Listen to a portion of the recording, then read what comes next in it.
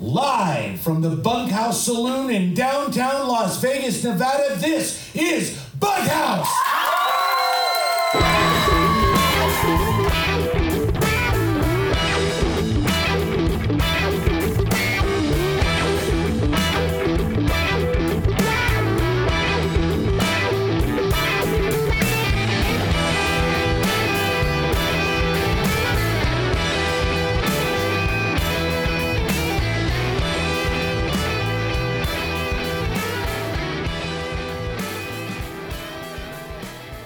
So what the hell is Bughouse? Follow me for a second. I work the Wild Wild West gambling hall. I'm a casino manager. One day I'm walking the property and I walk around and there's a pretty drunk, pretty big, like 350-pound white guy, and he is being detained by two security officers.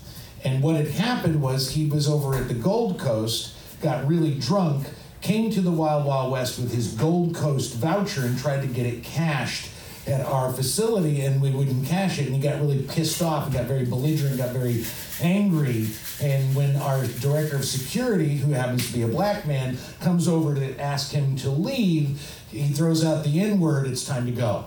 So by the time I get there, and he's a huge guy, and I've got two pretty good sized security officers trying to detain him because he's spitting in one face. I mean, he's going nuts. But at some point I recognized that all of his brute force, and he was strong, it took him a long time to get him in cuffs, but he was trying so hard with his brute force to win this moment. I mean, and all I could think of is at one point was, this guy was a really big guy. He's not running from anybody.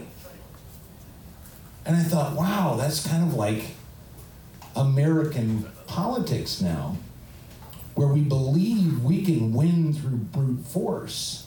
And brute force isn't going to work. It doesn't almost ever work. Because there's always going to be somebody a little bit stronger, maybe two guys who are a little bit stronger. And when you look at our political discourse, we're trying to out-yell each other, trying to out-scream each other through brute force. You're going to believe me whether you want to change your mind or not. Well, we've been in places like this in America before. In 1911, we were just as divided without social media.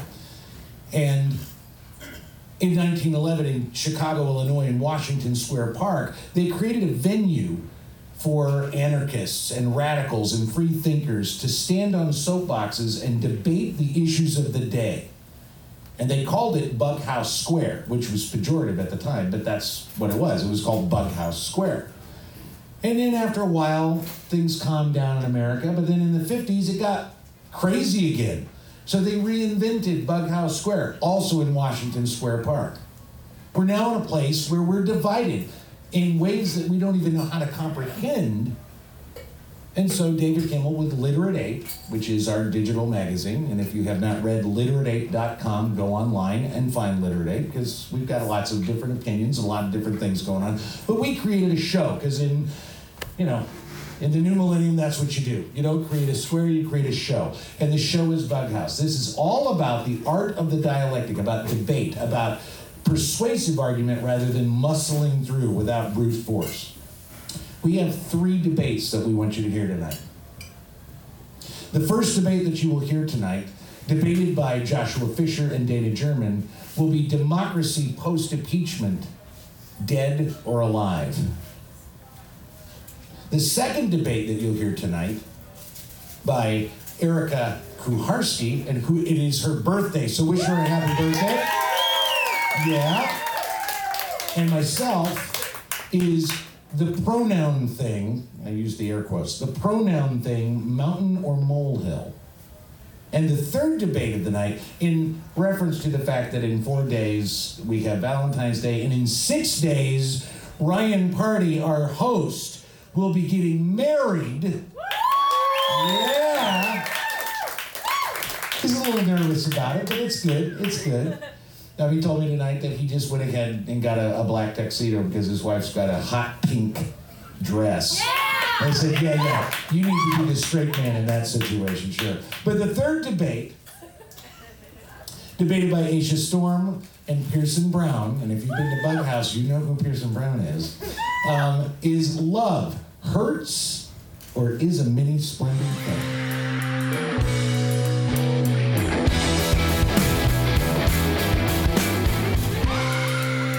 Ladies and gentlemen, give a big hand to Dana German. Give her a hand.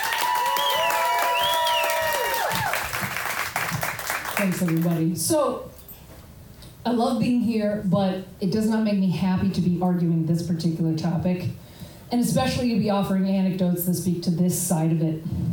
I do this with great reluctance. It brings me no pleasure whatsoever to consider recent events, which feature a shyster, head official operating freely under the current law, to ponder the negative elements brought about from our collective suffering under the effects of our getting pushed out and voices drowned out by the weakly elected few. Democracy! The mother lode of loaded words in the state and place. In this scenario where the Huxleyan disruption is taking hold, there's a good chance that more than our money, our pleasures and pains and very souls of now and the far-flung future are damned to be recruited to power the GAFA conglomerate, right? Google, Apple, Facebook, and Amazon. These are your newly elected leaders, my people. Now, it's up to you to accept or block their deliciously toxic elements from your feed. We cannot separate our lives from politics. Me especially, because I'm married to fucking Don Hall. Unfortunately, if the ideology of democratic thought is dead, then so are we. The bright side to this breakdown, if there could be any at all, and the smash the state anarchists with their direct action modus would disagree with me entirely here because they know it's your very life that is at stake, and I love them for knowing that, is that because of the inflated bureaucracy in place, the breakdown of laws of living in this land, initially based on the spirit of liberation and the decency of the common man, as the systems meant to bulwark them slowly fall away and out of place and go the way of the dodo, it's going to be an extremely slow and agonizing fashion that they do this. Not with a bang, but with a whimper. Thomas Jefferson comes to mind here as he referred to knowledge in his thoughts and writings as light. You best believe it was lit when our forefathers were sitting in a Philadelphia courthouse day after day for months during a sweltering-ass summer trying to birth this country. Every minute felt like a pressure-cooked eternity of light. Knowledge as light, knowledge as power, especially knowledge that is rife with truth, but strikes as uncommonly uncomfortable. I have the sinking feeling all the time that democracy is dead because of people like me. Off duty. People who are terribly interested in freedom and liberty and rights, but possess sheer contempt for most everything else that surrounds it. So have any of you ever seen the documentary A State of Mind? It's about the mass games phenomena in North Korea. It's a really great documentary. It's not a new film. I watched it sometime in 2006, so Bush Jr. administration frustration was high. And it's an incredible piece of filmmaking, and more so for what it says about the people who are in it, namely beautiful, starving athletes who possess such a pride for their country and its high-handed kingdom that they work themselves to noble, premature death for it. Mass games are a rally designed to please a great leader and his glorified family. The kicker you find in this film is this. We don't even think this fucker and his heinous haircut, Kim Jong, whoever the fuck, even show the fuck up. And I found myself genuinely in tears after watching it. And not too long after that, I read Nothing to Envy by Barbara Demick, and then found myself donating liberally to libertyinnorthkorea.org. I mean, just a game changer of a book, too. And I said to my partner at the time after watching A State of Mind, as much as I know this, too, to be an empty, blind sentiment, the people touched me. I wish I could be as proud and as openly supportive of the leader of my country as these people are. I earnestly wished I could have that pride and joy and sureness of purpose and confidence in my country's chosen leadership. And I can tell you, too, about the precise moment I dropped out for good. Like, you probably have a moment like this, too, in your life, when you realize, I have better tools and more faith in my instincts, and I don't need any more of this. I dropped the ball completely. Not off the grid checked out, but no more news really of any kind, no more investing in the modern world outside of what fiction I chose to read and what my friends were into and my parents and immediate family and what was happening in my own daily life in real time. I was in Martyrs Bar and Grill music venue in Chicago, Illinois on Lincoln Avenue around 2010. And I was there with my boyfriend at the time. We were there to see Jaw Wobble, and in between sets, I was talking to him. And we were only together for a few months, but he's a few years my senior, and we began a dialogue about past presidents and political decisions. And for the first time, with the help of his lens, I zoomed out quite a bit and began to see with more clarity the truth inherent in this sick, myopic, democratic cycle. A pattern emerged which meant society would be held hostage to this unthinking loop for as long as it had memories to make to forget. And the push of progress would be stymied by the pull of nostalgia, the chicken or the egg conundrum result of a two-party accident of existence forever and ever. And when this dawned on me, I didn't feel betrayed or offended like I did after watching A State of Mind, so much as I felt duped. And mostly ridiculously at a loss for not understanding this aspect of our grossly ludicrous and obesely encumbered farcical government sooner. But now grok this. Democracy is dead, but it has not lived in vain. As Thomas Jefferson might say, long live our light. Long live what remains of our constitutional republic. Thank you. All right. Yeah.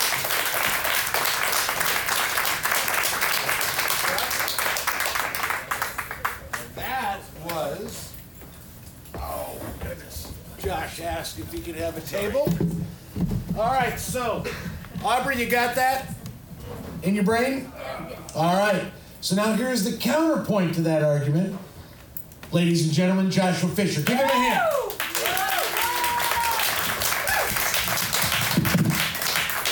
Thank you. What an absolutely beautiful speech. So carefully crafted, beautifully worded, everything, the whole 9 yards. I can only hope that'll be that good. Chances are I'm going to probably bastardize the English language very shortly here, so please bear with me here. I have a very non-professional approach. Let's go with that. So long story short, I'm going to start off with this conversation with a question, actually. Would you say that it's dead or sick? And that's what I'm going to change, because I want to kind of shift perspectives here, okay? Because, for example, do you ever have that person that you work with, live with during family lunch, dinner times? You're like, oh my God, Uncle Mike's doing it again, talking about it again. Oh my God, you can't listen to it over and over again. What I would say, though, is that, again, democracy is all about being able to choose what you want to vote for, because we all have the right to vote, which is a beautiful thing. I'd also say that, again, we have to respect what people vote for. May not like it, definitely don't. Because again, you have people at your work want to sit there and talk about politics over and over again, about how Trump's so great or how the Democrats are so great, and you may not agree with it. But again, it's their right to vote. So what I would add to that too as well is even though we have a person that my friend is so professionally and kindly, he named him, what was it again? Commander-in-Cheeto with how orange he is. He's decided that yes, that this is the guy that we have running our state for our United States for the next 4 years, or again, for the 4 years it was. And again, like I said, the hope is just he's not going to burn the place to the ground. Pass it on to the next person. That's the hope. And again, like I said, he may not like how things are going, but that's how things were going, and we have to just deal with it. Because unfortunately, that's how it was voted for. Now, what I will say is, again, democracy is sick. The reason I say that is because the person who ever decided to make the rules were on drugs. I say that because, for example, if anyone here knows what gerrymandering is, you can basically set the lines of where things go. So, for example, you can have a state that's set up, and however you want to put it up, it could be blue or red. That's your choice. You can say, okay, well, the people who decide these lines go, you know what, we're going to make the state Republican, because they can do that. For example, I think it was in 2012, I think I read that it was 3 million Californians who voted Republican. All for that. Not even close to what what you expect for Californians. Or in Texas, it was 5 million who voted Democratic. So again, completely two different sides of the spectrum here. And I'm pretty sure, like I said, you guys would just imagine, well, it's Texas, they're all about guns and everything like that. And of course, in California, it's all about sanctuary cities. Not quite the case. As you can see, like I said, they're completely two different stark contracts, but gerrymandering changes things. Or for example, like I said, certain votes count more than others. So for example, like Idaho and Pennsylvania and Florida, they own way more. One vote counts for way more than anyone in California. So for example, Russia has a lot more votes than standard people do. Like I said, this is all to say again the fact that it's not dying. I would say it's sick, it's on its way there, but it needs to be changed. Because again, whenever they decided to make the rules that we have, was made long, long time ago, again, of how these votes can be made, and I think they need to be changed. It's not a matter of dying, and I would definitely agree that it's on that track, but it's not dead. It's still, like I said, you can still vote for who you want. You can vote for whoever you want to. You can go for Clinton. You can go for Bernie Sanders. Because again, everyone always wants to ask, are you a Republican? Are you a Democrat? Are you independent? Where do you lean? What do you feel on this situation? My reply is yes, because I decided not to choose a line on this. I'm very independent. I'll say I lean a little bit more right, but again, it doesn't make any difference. Because again, at the end of the day, I respect that you are who you say you are. If you want marijuana, go for it. I'm the same way. But if you're like, you know what, I don't like gays so much, that's fine. I don't think that same way, but that is your choice. Again, democracy is a matter of how you choose, but again, it's turning more to the point of the lesser of two evils, okay? Because you have Donald Trump on one end, and you have Hillary Clinton on the other. I just would go, you know what? I'm not really too fond of either. But then you have that argument of, well, if you didn't vote, you don't get a choice. Really? That makes no sense to me either, because I basically am being forced to choose someone, and then when I choose someone, it's, oh, well, you choose them, you can't say anything about it, or obviously you liked them. I didn't like whoever I chose. I won't disclose that for any reasons. But you're not allowed, like I said, you're not allowed to choose who you voted for. And again, because again, it's one of those situations of I didn't want either of them to win. But again, it was, if I didn't vote, I don't have a voice. So again, like I said, I would say that again, politics is more of a dying situation. It's not currently dead, it is on the process, but like I said, it's still got a lot of life and kick into it. Again, you can still vote who you want to. We have the upcoming elections. If you don't like Trump, kick him out. You have that choice. I will say it's difficult, it definitely is. But again, it is still alive, it's still kicking, and I expect that any of you guys can go ahead and vote how you'd like to during the 2020 election. Thank you very much. There you go. All right. Dana, come on up here. All right. Does anybody have any questions for either or both of our debaters? Yes, sir. I just have a question for both of them. For both.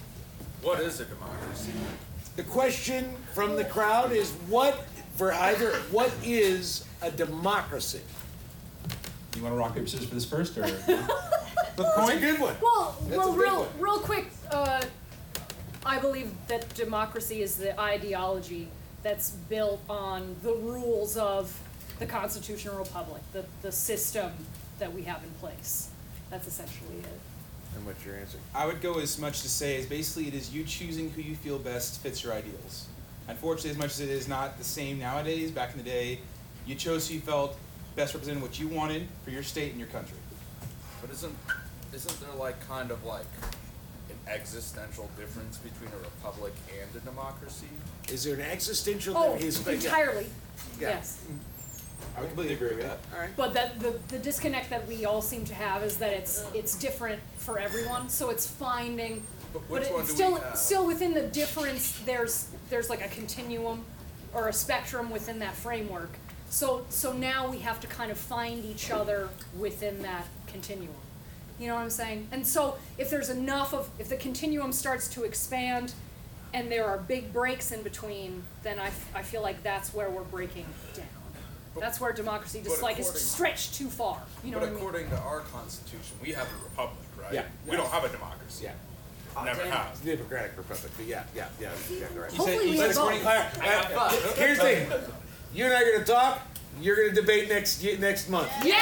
Yeah! That's how we do it! because that's how we do it. All right, I've got a question behind you, Pearson. Hold on, Pearson. Someone's behind you, not wearing hearts. For some old man. This is for each of you. Why does your opponent's argument have validity, and why is your own argument full of shit? Oh my God, you are so you've just taken the art of the dialectic and spun it. All right, so why is he right? Why is she right? Come Go. on, what? Don't throw me under the bus of this question. All right, I got Either this one. This guy's got it. I would say this much, that yes, again, as I said prior, it is sick. Take It a is shot. dying. Okay, because like I said, when you decide to vote in a new Oompa, it makes it very difficult to go, yes, of course, it's optional. But again, Racist. but hold on. I would say this much, but again, also I would spin that. Against the balloon. But hold on. But again, we've had black, we've had white, we've had that in the office, we've had the option to vote for a woman and a man. I would also say that again, it's leaving that the possibility of it's endless, but again, with us voting for that, it's kind of more outside the spectrum of someone who doesn't know what they're doing. Dana, why is your opponent right?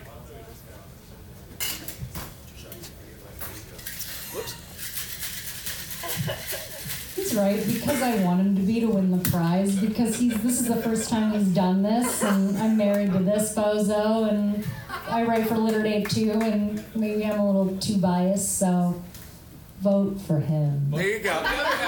Pearson, what's your question? Why is your own argument full of shit? All right, I didn't get that from either one of you. It's true. You validated each other, but you didn't give like. I want to a hear from downside hero. Pearson now. I do too. He sounds like he's got a lot of ideas. Pearson, on this. what's your question? I have a question. Yes. For, the young lady, Daniel? Dana. Dana. Danger. Don't you think Kim Jong-un's hairstyle is kind of fire, though? You said it was shitty. North Korea, It's kind of fire, though. you are, whether you're male or female, you are allowed to have one of somewhere between 10 and 15 state-approved haircuts. There's only 3 good haircuts for men, so...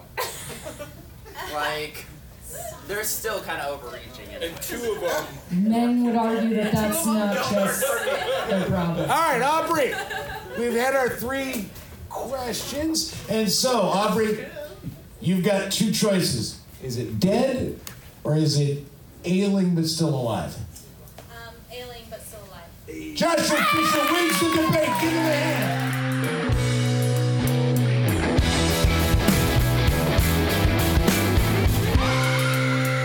Alright, so I love music. I've always grown up with music, so I understand that. I'm gonna just kind of relate to you guys on an equal playing field before getting into the gender. So has anyone played a musical instrument? Yes? I played the violin growing up, so I'm pretty familiar with the treble clef. And then I kind of learned some of the piano, so I learned to dabble in both the bass clef and the treble clef.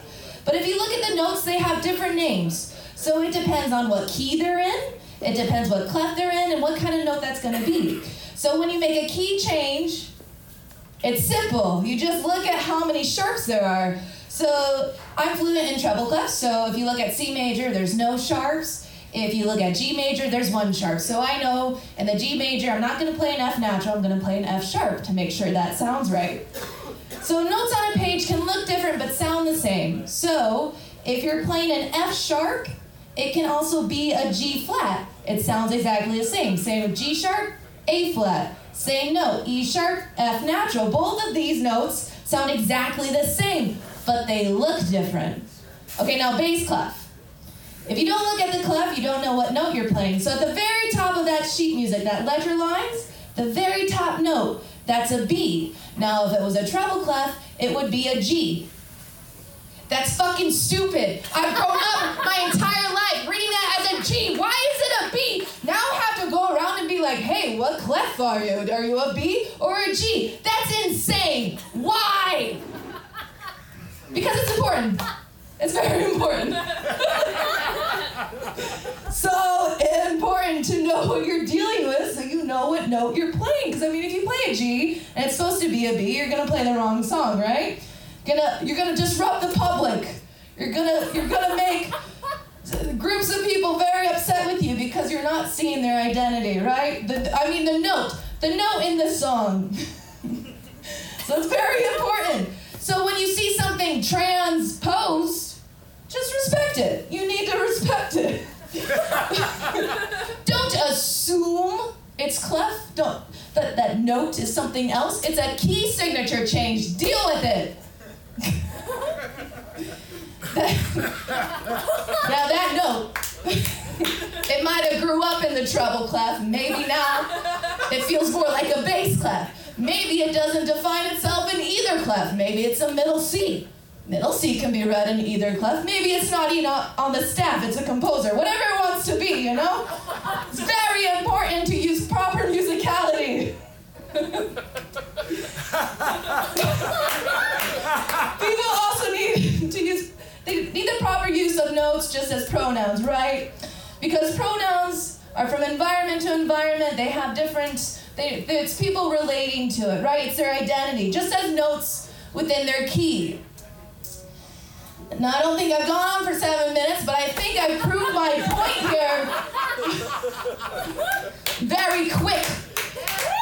So when you use a gendered pronoun, you need to B sharp or C natural, whichever you prefer.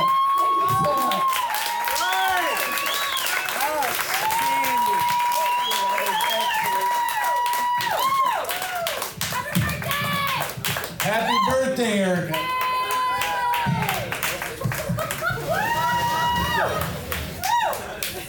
If I'd have known she was going to go that direction, I used to be a 7th and 8th grade music teacher. I would have totally gone that direction. But I was, actually, for a decade. All right, so I am now, Aubrey, you got that? Yep. All right, so here is the counterpoint to the pronoun thing, Mountain or Mohill. And I will read it.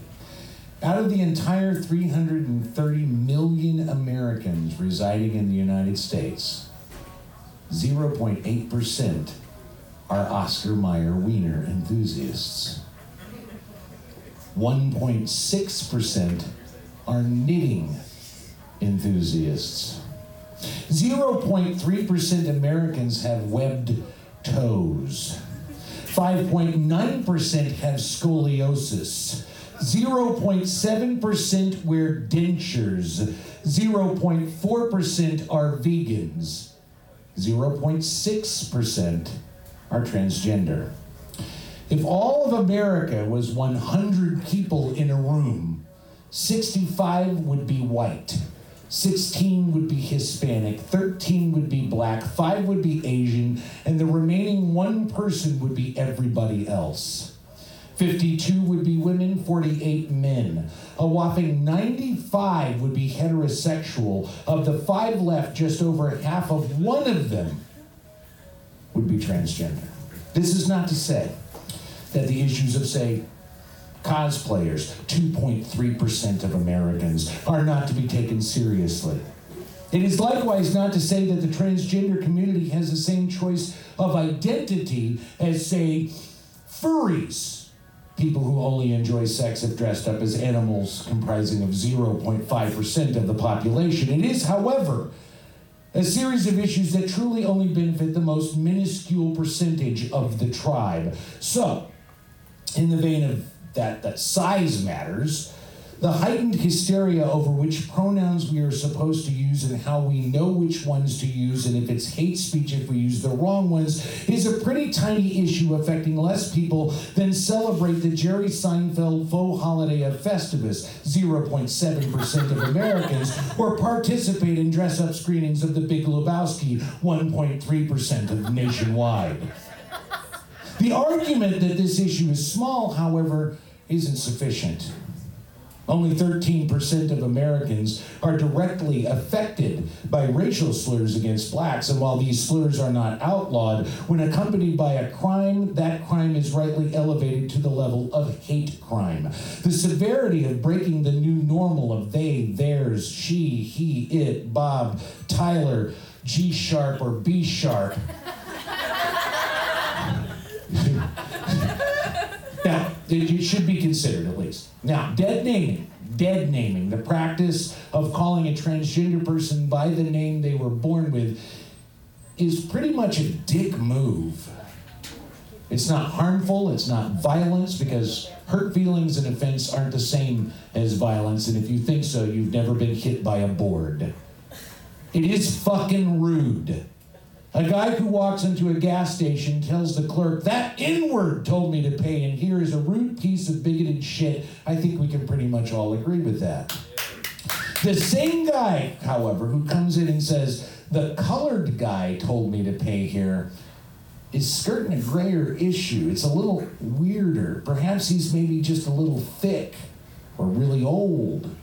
Colored is crappy vernacular, but hardly packs the wallop of the word that shall not be uttered. Same for the pronoun thing. In the gender fluid deal, everyone gets to choose their pronouns, but to make it illegal, legislation outlawing incorrect pronoun use has been introduced in 7 states, and a bit of online research shows that at least 25 university employees have been fired for it. To respect that choice is a bridge too far. Cluelessly rude is not a crime. Intentionally rude is not a crime. If being rude were a crime, the prisons would be filled with 20-year-old white people instead of colored men.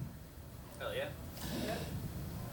But what mountains to compare this molehill to for perspective? We, as Americans, hell, as earthlings, faced a host of mountains. Societally, we have income inequality that eclipses that of the 1920s, voting disenfranchisement, white supremacy is all in vogue again. We have a savant media whore with the scruples of a 6-year-old sociopath as our current presidential suite occupant. Half the country has been attacking reproductive rights like scarab beetles on the face of that fat guy in The Mummy with Brendan Fraser. And why didn't I say with Rachel Weisz? Because patriarchy. On a global scale, we have a climate apocalypse coming. Coronavirus is here, and the oceans are a toilet that covers 3/4 of the planet. The Iranians want to kill the Jews want to kill the Palestinians, and the Russians want to destroy us from inside our goddamn smartphones. These are mountains. Your pronouns are a molehill in comparison, even if in your mind the world is just a movie starring you and your issues. Thank you. All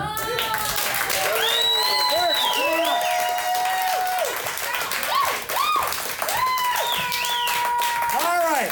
Does anybody have a question for one, both, or other? Yes. Okay. How do you feel about the fact? Who's this to? Both. Both, okay. How do you feel about the fact that scientific studies have shown that people who complete the gender reassignment process are 19 to 25 times more likely to commit suicide than the normal population? Okay. And okay. The fact that this whole process does not seem to actually assist the people in dealing with these things, and that there seems to be transcendent facts that there is actual abuse to the people who have their gender confused. All right. You want to take that? You want me to take that? Reverb it for the podcast? All right, so basically for the podcast is how do we feel in terms of the argument, mountain or molehill, about some scientific information that has been posited to say that transgender transformation, surgical transformation does that those people are actually higher in suicide than if they didn't transform, and I think that's basically the question. Yeah. Does this one work? Okay. Yeah, it does. Okay. Go for it. So I totally agree with that. So even in 2015, they finally took it out of the DSM-5 as like that you not identifying with what you're assigned sexually as your gender is now no longer a mental disorder. That's like 2015, so it's very recent. So when you're born, it's like, is it a boy or a girl? And once you get assigned that, there's different roles, there's different identity, there's different expression that all comes from that. So yeah, you're gonna see the increase in depression, suicide, because you were born to be something and you don't feel that way and you don't identify with anything that was given to you from birth. So I think it's totally important. It's not a molehill. Well, and what I would say in response to your question, I don't, because there's science that proves exactly the other side of that. What I would say is, I actually, in terms of it being an issue that is important, I agree with that. I actually do think it's an important issue. Do I think it's a molehill issue or a mountain issue? My argument is, yes, while it is an issue, while it is a legitimate issue, while it is an important issue, it is not a mountain it is a molehill. So in terms of your question, it doesn't really apply to my specific argument, but that would be my response. Another question, yes, sir. Do you think that cosplay would be a bigger part of the wavehead of the cultural zeitgeist if there was exponentially increased rates of violence towards people who dressed up as anime characters? There should be. Is that to me or to Erica? No, it's an honest question. I think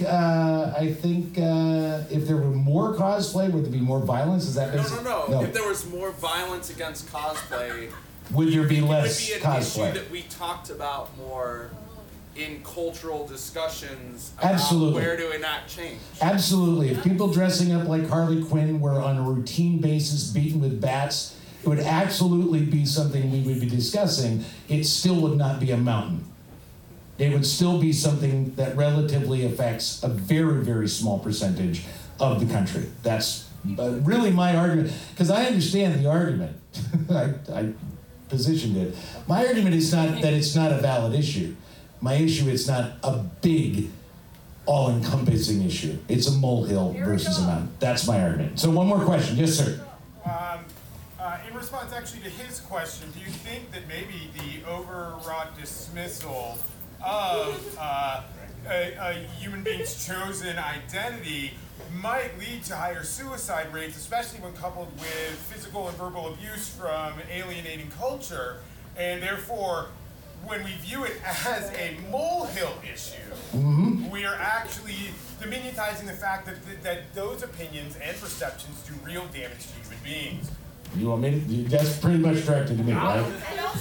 And my answer is, you're absolutely correct. From the Googles. No. And the thing about it is, I agree. Those facts are not correct. Just so you know. Which facts are not correct? So the most recent study was over 10 years long, conducted in Sweden, just printed in the Scientific American in November. There's a higher rate overall of suicide, anxiety, and mental health disorders, which are treated with antidepressants and therapy in people who are transgender. However, there is evidence that every year that they've lived past reassignment, there's an improvement and a decrease in the rate of suicide. And that is exactly correct. Just facts. Yeah, that's exactly right. And what I would answer in answer your question is, by making it a molehill, do we create more harm? Would you agree with that? I would agree with that question. I would agree with your point.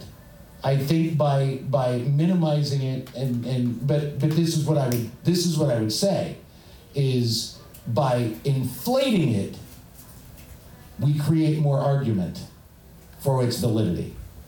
It is not the most important issue that we can deal with, and for it to take the most bandwidth in our public discourse, inflate the country, media, social media. We is us. I know, I understand, Pearson. Us. Us, Americans. The American discourse is what I'm talking about. And if we, as the American discourse, take a very small issue, make it a huge issue, it automatically does exactly the opposite. But don't we often take the issues? This is the third question. At the fourth question. Sorry, if I may. Yes. How do you Oh, good God. include parents into this act? A parent who does not accept their child as being transgender Is a bad parent. Okay, but there is. And there's lots and lots and lots of bad parents, and no laws against bad parenting. But there are many, many parents who believe that that is a wrong choice. How do you go about that? Well, there are plenty of parents. My sister, as an example, my sister, and this was, I want to say 12 years ago, my sister, who was married, had 3 children, decided she didn't want to be married because that she was attracted to women. She was a lesbian. So she divorced her husband, and the 3 children had to deal with the fact that they were living in Augusta, Kansas, which is a tiny little Kansas town, who were very, very conservative. Real big problem, right? Yes. The thing about it is, my nephew, the youngest, kind of didn't, and he was the youngest, so he didn't really deal with the situation as well as the 2 older kids, you know? So he had some hard problems with that, and he did some juvie, He did a lot of acting out. The fact is, those are wrong choices. My sister knew they were wrong choices, but because she was a good parent, dealt with it differently. I think there's plenty of bad parents. I think that bad parenting is a huge thing. I think that in terms of social media, I think in terms of bullying, there's plenty of bullying to go around. Can I ask another And so my answer to that is, parents, we can't control, unless we can make laws that say that only people that are responsible can be parents, that's not gonna change. Now what about parents Always gonna be bad parents. who believe in religion? Say again? Religion. Strictly believe in religion. Again, until we can make a law that says you can't do it, that's gonna exist. They'll say I will Erica say, talk. with pronouns, what it kind of makes it this like it's like a microaggression because it's like in the communication you keep missing what this person's identity is. Yeah. So even looking into it, it's like someone needs to introduce themselves, like, hi, my name's this, and I use these gendered pronouns. Yeah. And even them, it's up to them to ask in a respectful way, can you use these? Yeah. And then it's up to the responder to respectfully use that too. And, I have personal experience with family who they just don't agree with that. It's way beyond their time. Mm-hmm. Now, my question is like, how do you go with that? People who straight, they just don't believe in it. Like, how do you go about that? How do you make them accept it? See, and the question is, and that's things I think is fascinating, and this is just one of those things. You turned 27 today. Yeah. I turned 54 February 3rd, which means I'm exactly twice your age. Okay. Which I think is interesting. My experience is that you can't make anybody think something. All you can do is show them. And so the question is, how do you make parents accept? You can't make parents accept. You can't make religious people accept. All you can do is lead by example. That's the only thing I know from my 54 years, which isn't that much, let's be honest, but fucking old, right? Yeah. Oh, my back. Oh, I hurt my ankle getting out of bed. So I think the answer to the question is you can't make them. But what I would also say is that most boomers were in the 60s and they understand the concept of choice. And I think it's about, I think ultimately it's about supporting the choice of individuals. I'm all about choose what you want to fucking do. If you want to be a drug addict, that's on you, man. Hell yeah. You chose. Rock and roll. If you want to change your gender, that's you. It has nothing to do with me. But go ahead. So just like on a goofy note, I was trying to think of, so you're always using that in conversation, you have to introduce your pronouns. But like in meal situations, I hear it all the time of vegetarians, vegans throwing their ideas at me of how I'm supposed to serve them too. So like it's the same thing. Like whatever's most important to you, you need to address it because no one's gonna read your mind. And I completely agree with that. It is on the person who has preferred pronouns to announce that rather than assume everybody's gonna have to do it. All right, so this is what I love about Bughouse. You guys are, you're salty. I fucking love it. All right, so Aubrey, you have heard the arguments. You have heard the discussion, which I think is fascinating and lovely, and I love it, and I hope everybody sticks around and wants to have those conversations during karaoke as well. Aubrey, who wins this debate? I believe it's a mountain. You believe it's a mountain? So Erica wins. Give her a hand. Erica!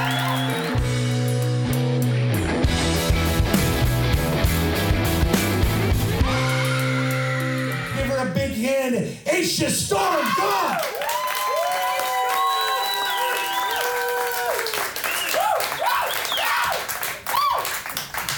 Thank you. Well, let me bring this down a little bit. All right, so I'm gonna preface this with just a thought, okay? So I walk into the bar tonight, which I know so well. This is my fucking bar, okay? I walk into this bar tonight for my debate, and I see Cupid prancing around, and of course I know, oh goddamn, that's my opponent. So I got a little intimidated. Okay, I'll admit it. I was scared. I'm scared right now. But then, reality snapped back in, and I realized this is a man who just put some wings on and drew some red Sharpie hearts on a t-shirt. And I have nothing to really worry about because I can still grip your hearts with coldness and sadness. Because allow me now to rip off your rose-colored glasses. And I'll start that with a quote by Joseph Campbell. Where there is love, there is vulnerability to pain. Love is the burning point of life, and since all life is sorrowful, so is love. The stronger the love, the more pain. Love itself is pain, you might say, the pain of truly being alive. And now that you all are somber and quiet, allow me to begin. I apologize in advance for ruining Valentine's Day for anyone who still celebrates that bullshit holiday. By the way, speaking of Valentine's Day, suicide hotlines, they get blown up twice as much on that day. Let that sink in. Love is pain, people. Take it from a kid who didn't get hugged very much as a child, okay?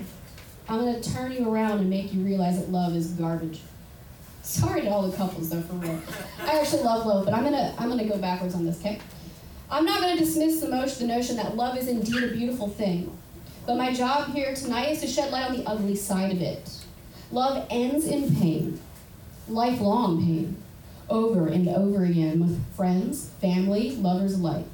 It may be a beautiful scar that you cherish with time, but the suffering and emotional distress it brings is inevitable. The harm of a loss of love will cut you deeper than the joy of feeling smitten with someone that you think is your soulmate. Many times a new lover seems perfect, then it creeps up on you a few months, years, decades later.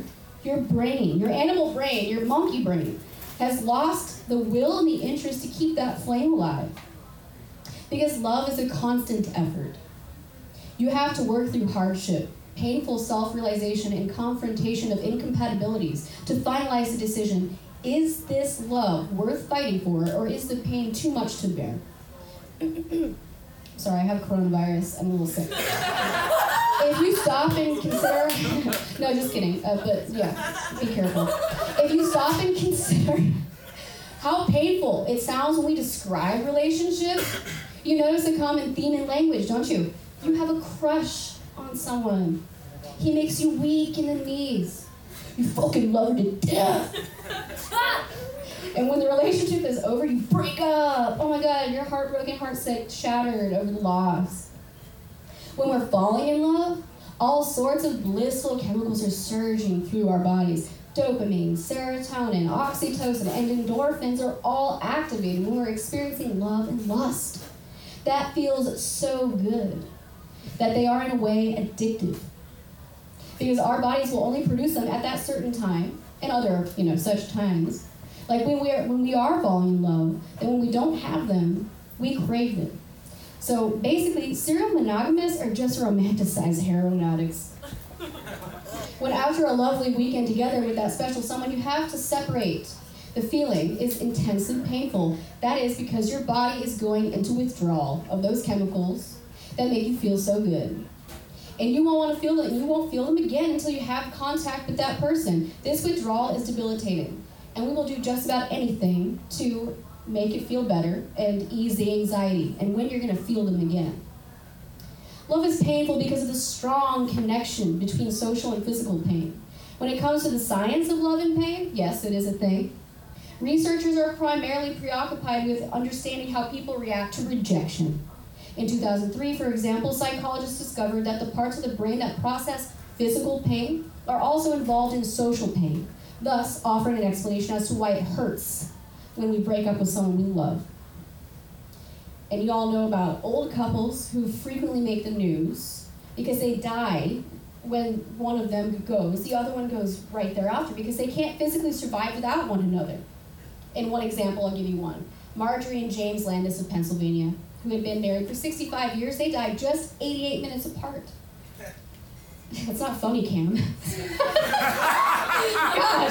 who are you? I mean, yeah, but yes, for help my argument. Some doctors at John Hopkins University reported a rare but lethal heart condition caused by acute emotional distress. The problem is technically known as stress cardiomyopathy, but the press likes to call it broken heart syndrome, and medical professionals do not object to this nickname. And let's not forget, oh, and this is just something that I decided to add in at the last moment. Let's not forget the folks out there who take love in pain very literally. Fetishes, kinks, things that mix pain with pleasure. Couples hanging by the rafters, by their nipples, swaying around with ropes and bondage. Fuck yeah. While they're making love. Don't kink shame. I'm not kink shaming, I just don't understand what is going on there now, okay? What psychological effects are mixing the pain with love because they go together hand in hand. And this is why these people can get off. Because pain and love go hand in hand, they are together. In conclusion, love may be a wonderful thing, but all good things must come to an end. Love expires, and the pain will persist. So do yourself a favor, save yourself that money you're gonna spend on flowers and chocolates, go buy yourself a shot of whiskey and tip your bartender. Thank you.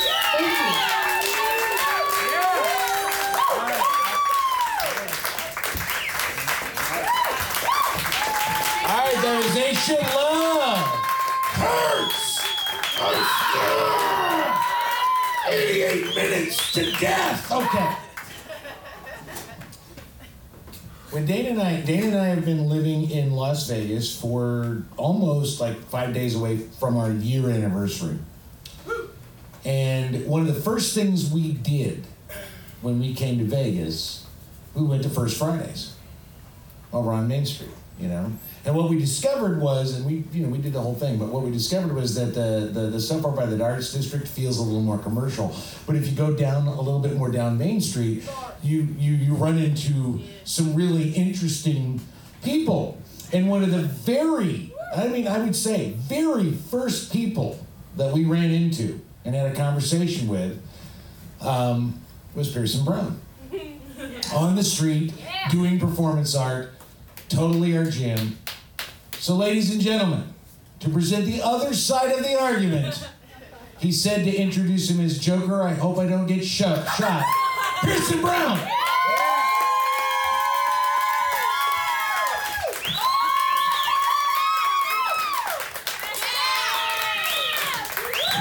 A lot of lovely people out there tonight.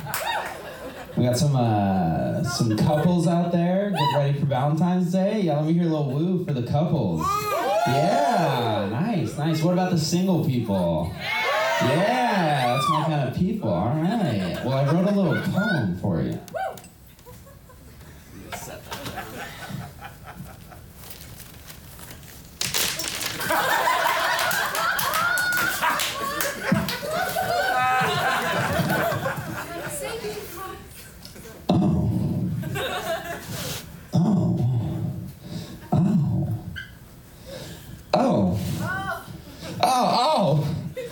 Oh, why do I keep doing this? Let me tell you why. Because I'll go to Costco and I'll buy 3 packs of Cosmic Brownies and eat them all in the parking lot and then be sick in the bathroom for 4 hours. I'll go to the bar, get so fucking hammered, be throwing up all night, and then I'll be back there 12 hours kissing that bar stool. See, me, I'm a romantic, or as the French call an idiot. Steal that out.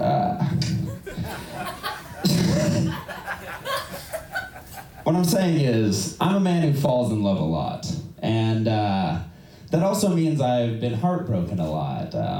One of them who broke my heart is here. Hi, nice to see you. Thanks for coming out. Love you.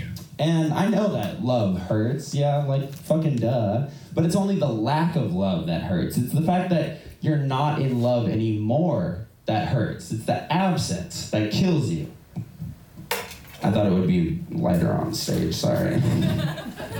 So I'd be a liar if I said it didn't hurt. But love is many a splendorous thing. A great man once said that coke is a hell of a drug, but I would argue that love is a hell of a drug because I've never driven 6 hours for cocaine, but I've done that for a woman, all right?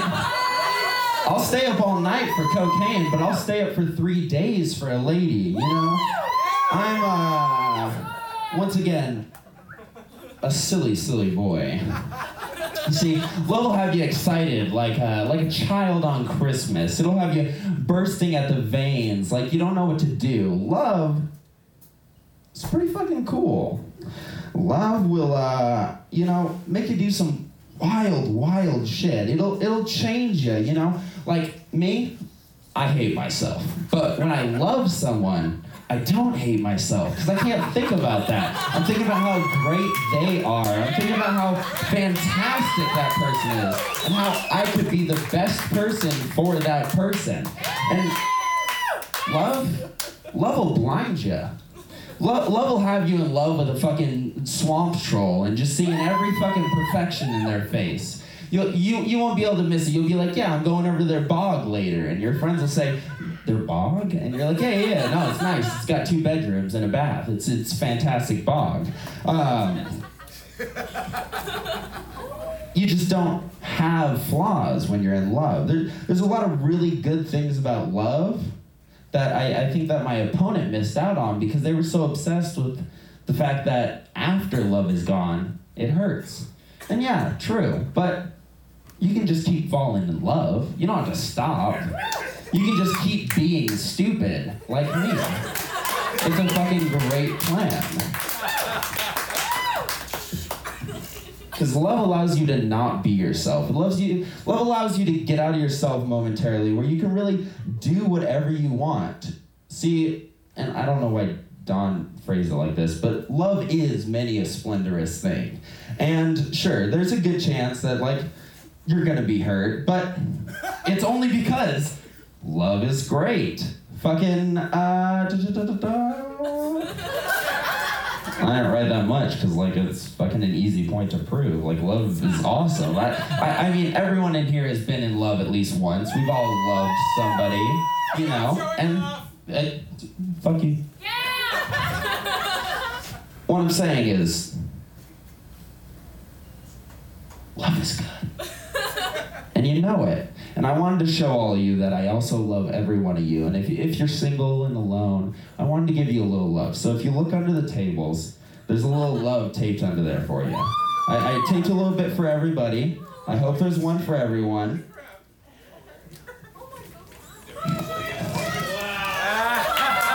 That's called preparation, baby. Oh, y'all didn't even expect that.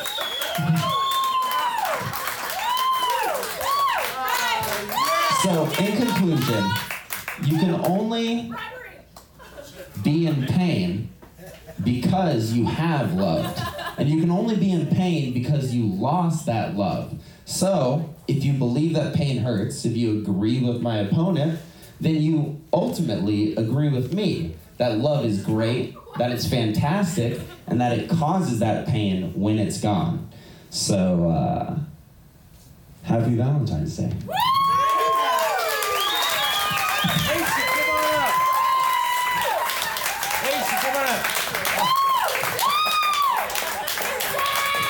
All right, do we have any questions for either or both of our debaters for this topic? Yes, sir. Okay. Here it comes. It's been said that love is listening, overlooking, valuing, and expressing. I don't agree with that opinion. I think it's I love. It's investing, listening, overlooking, valuing, and expressing. And that the problem really is more of one of perspective. People think that things are going to be easy, but the love that lasts is love where you are constantly doing small things, like it's water that melts in the mountains that feed the rivers, not the flash flood rainstorms.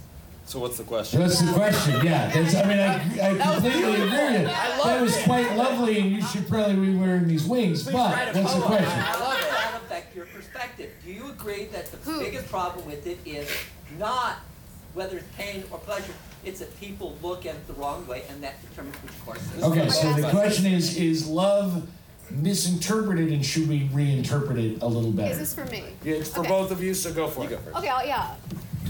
Oh, so I think that art, music, and film has kind of romanticized what love actually is and what is expected of our families, because it's not provided the right way in our families, and that causes damage to us as children, which carries on into our adult lives.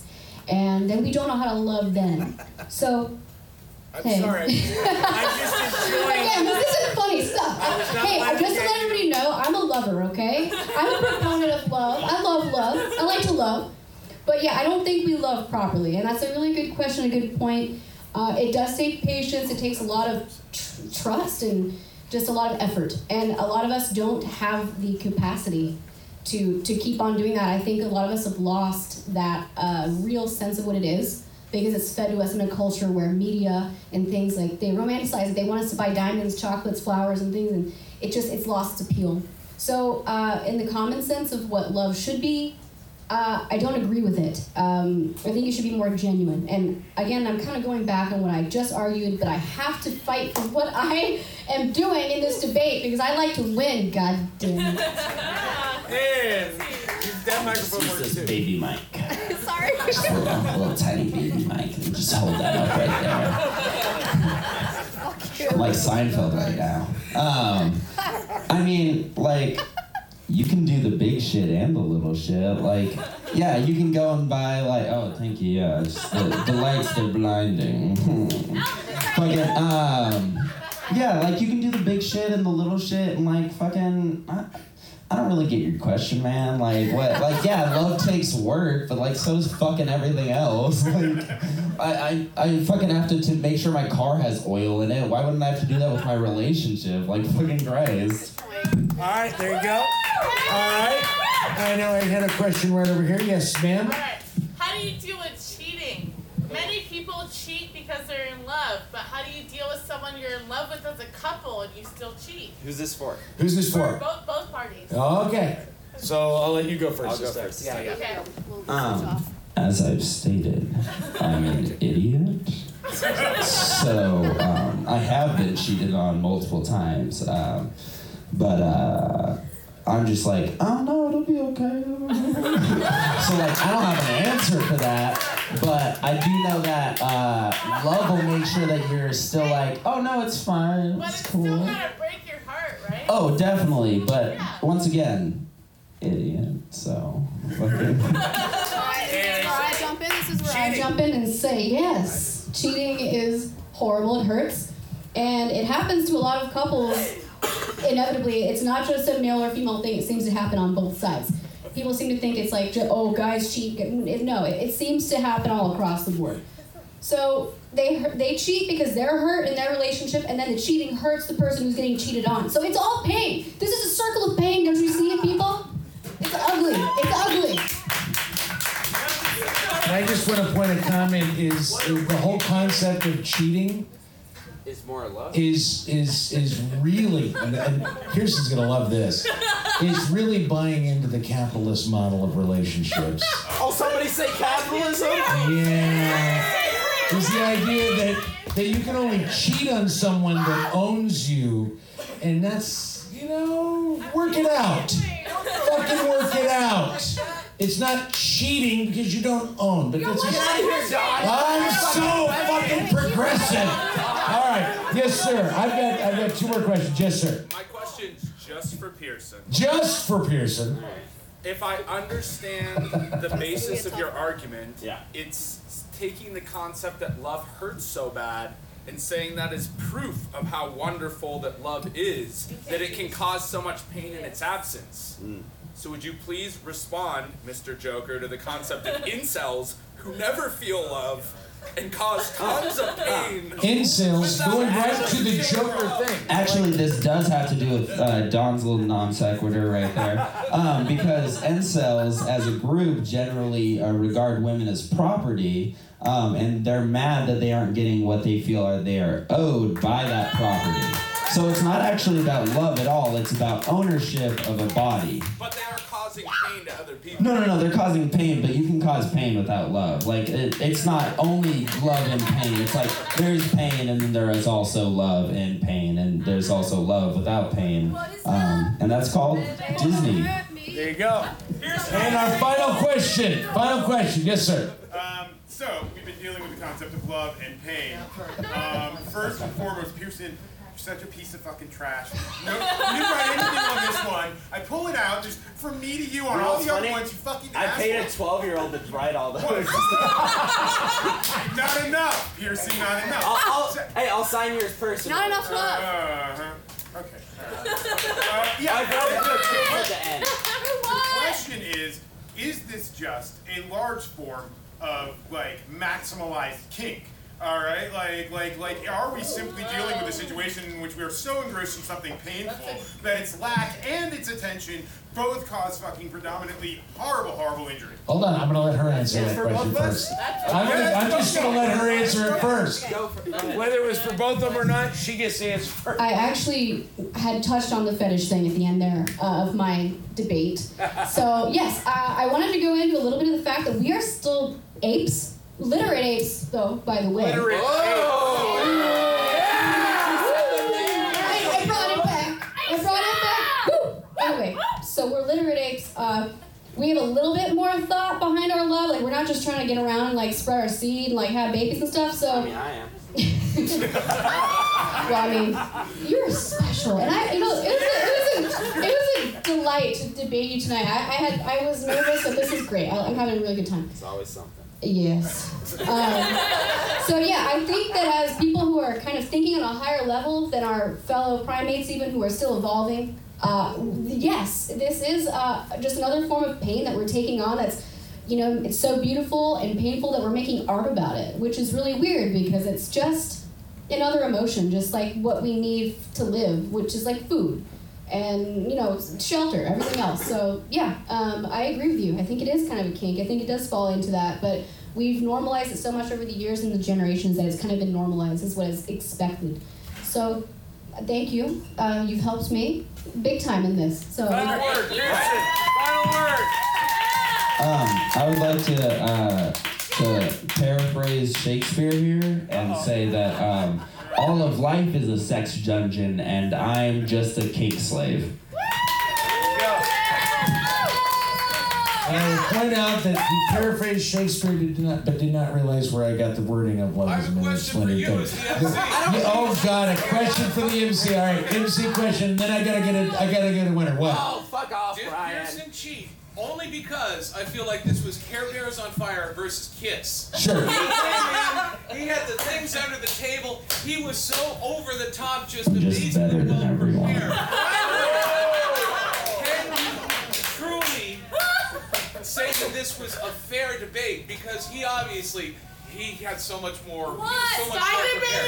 Well, the answer is, this is the thing, it's the art of the dialectic. So the fairness of it is determined entirely by the judge. Aubrey! Who wins this debate? Who does? It was really tough, but I personally love Pearson on wins the side this. of Pearson. Pearson Brown wins the debate!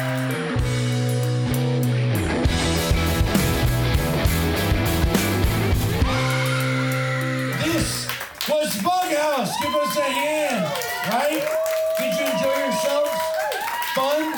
All right, a couple things. If you got some bucks, throw them in after we take our group picture. Number 2, thank you to Ryan Party in the bunkhouse. We love you. Thank you so much. Yeah. Thank you to Dylan. Absolutely tip him. We love it. ReadLiterate.com. And thank you so much. Have a great night. We appreciate you. Thank you.